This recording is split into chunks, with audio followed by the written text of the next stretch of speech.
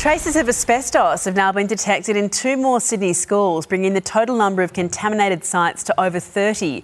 At least 2,000 students will stay away from today after positive traces were found at Lambie Heights, Penrith Christian, Liverpool West and St Luke's Catholic College at Marsden Park. The supplier linked to almost all distributors had previously been issued 4 clean-up notices by the Environment Protection Authority.